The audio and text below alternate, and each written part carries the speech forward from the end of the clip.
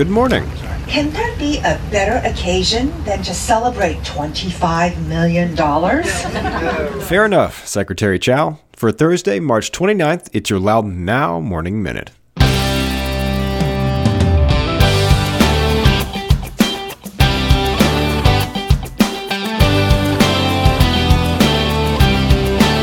Since 1961, the Fairfax Christian School, a kindergarten through 12th grade university prep school, has created scholars with a passion for learning. Their small class sizes with individual attention, time-tested curriculum, experienced teachers, and focus on values gives your child a competitive advantage.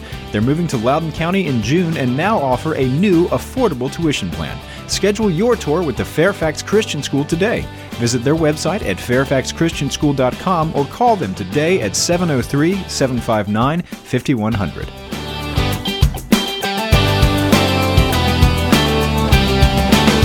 Thanks for being with us. I'm Renz Green.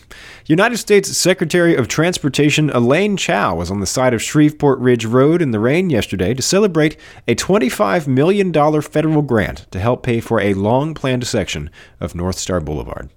The ceremony was held at the northern end of a 1.6-mile missing link of North Star between Shreveport and Route 50, and which that federal money will help pay for.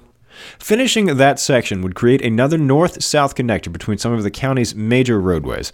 North Star and Belmont Ridge Road together would form an unbroken connection from Route 50 all the way to Route 7 with ramps onto the Dulles Greenway. This project demonstrates to the rest of the country the importance of the cooperation between the federal government and the state and local governments. Local governments are a natural partner in infrastructure. You know best what's going on. The county won that funding through the U.S. Department of Transportation's competitive Transportation Investment Generating Economic Recovery, or TIGER, grant program. Chow said they had 452 applications for those grants, and Loudoun was one of only 41 grant winners. Loudoun is also the first locality to win a TIGER grant and one of only a handful of winners to get the maximum possible grant amount, $25 million. Those $25 million will chip away at the project total estimated cost of nearly $88 million. The county is also hoping to get funding from the Northern Virginia Transportation Authority.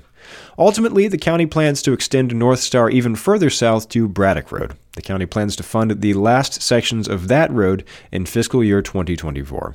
Go to loudounnow.com/Morning Minute to check out the whole story.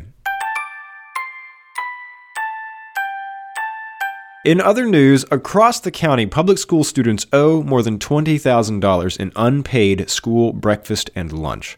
But for the second year in a row, the Loudoun Education Foundation wants to take that debt off their shoulders. The foundation wants to raise enough money to cover all of that $20,000, and they say thanks to an anonymous donor, all but $4,000 of that debt is already covered. To donate, go to loudounneducationfoundation.org/generaldonation.html. You can get the link in the story on our website. In the comments section, when you make your donation, write school meal donation. Anything beyond what they need this year will go toward next year's school meal debts. County supervisors have sent a letter to the Loudoun School Board expressing, quote, genuine concern over the idea that the county would have to take ownership of the Middleburg Community Charter School building. The school system has been leasing that property to Middleburg Community Charter School's Board of Directors for $1 a year since 2014, which is the year the public elementary school closed and the charter school moved in. It is thought to be the oldest operating school building in Loudoun. The school board is currently discussing whether it should hold on to that building and property or surplus them to the county. School board member Eric Hornberger first brought this up last year, saying the school system is not in the business of leasing property. He and other school board members have suggested giving the building to the town of Middleburg. If they want to do that, they have to go through the county. If the school system declares a property surplus, that real estate goes to the county, which really doesn't have an option to decline that property. But if the school system is not in the business of leasing property, supervisors have said, neither is the county in the business of running schools. While the school board is talking about possibly divesting the building, they have shown no sign of revoking the school's charter. That means the county could conceivably end up owning a building with an operating school inside. County staff members have estimated the cost of running the building would nearly quadruple if the county government were to take over. That cost increase Raises a lot of questions, but it is said to be for two reasons. First, the county would probably have to start paying for water and sewer on the property, which up until now the town of Middleburg has been providing for free. Secondly, there are differences in the way the county and schools maintain their facilities. Middleburg Charter contracts with the school system for its maintenance work, and the school system uses state-subsidized in-house work. That works better for them because they have more than 100 buildings to take care of, but the county contracts most of that kind of work. Of course, if this happens the way the school board members are imagining it, the property, instead of loitering with the county, would then go straight from the county to the town of Middleburg. However, the town of Middleburg has not yet expressed any official interest in owning the school. If the town doesn't take it, the Board of Supervisors could also donate or sublet the property, or of course, just sell it. And as I mentioned yesterday, Leesburg Town Manager Kai Dentler says the town has a lot of catching up to do on its aging infrastructure. The previous town manager, John Wells, started what's called the Capital Asset Replacement Program, which gives the town an annual inventory of its infrastructure needs. On that list is everything from new flooring to HVAC replacement to new exercise equipment over at Ida Lee Park Recreation Center. Annually, the town spends about $1.3 million on that kind of work.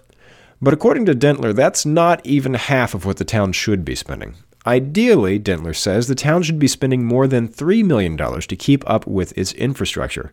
This year, department heads in the town government have requested more than $2.5 million in projects in the Capital Asset Replacement Fund, and more than $1 million of that is so far unfunded. That includes things like a new playground at Greenway Park or new vehicles for the Leesburg Police Department. In fact, the police department has requested 17 vehicles next year. 4 cruisers are so far proposed for funding. The town council is still deliberating its budget. It's scheduled to take a vote on April 10th. Get the full story on this and all these stories over at loudounnow.com.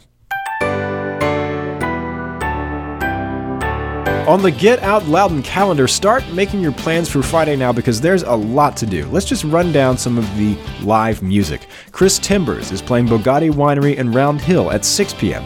Will Salzman is playing Blend Coffee Bar in Ashburn at 7.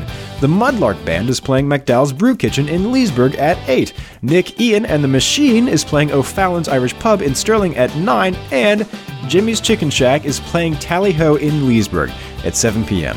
Get the details on these events and check out the rest of the events calendar at getoutloudon.com. And if you like the Morning Minute, make a donation to help pay off some kids' school meal debt. I probably won't do anything to promote the Morning Minute, but it seems like a nice thing to do. And subscribe wherever you get your podcasts, and it'll be waiting for you there every morning. Okay, have a great day.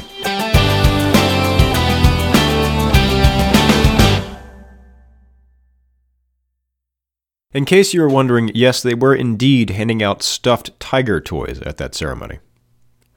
I hope that didn't come out of the grant.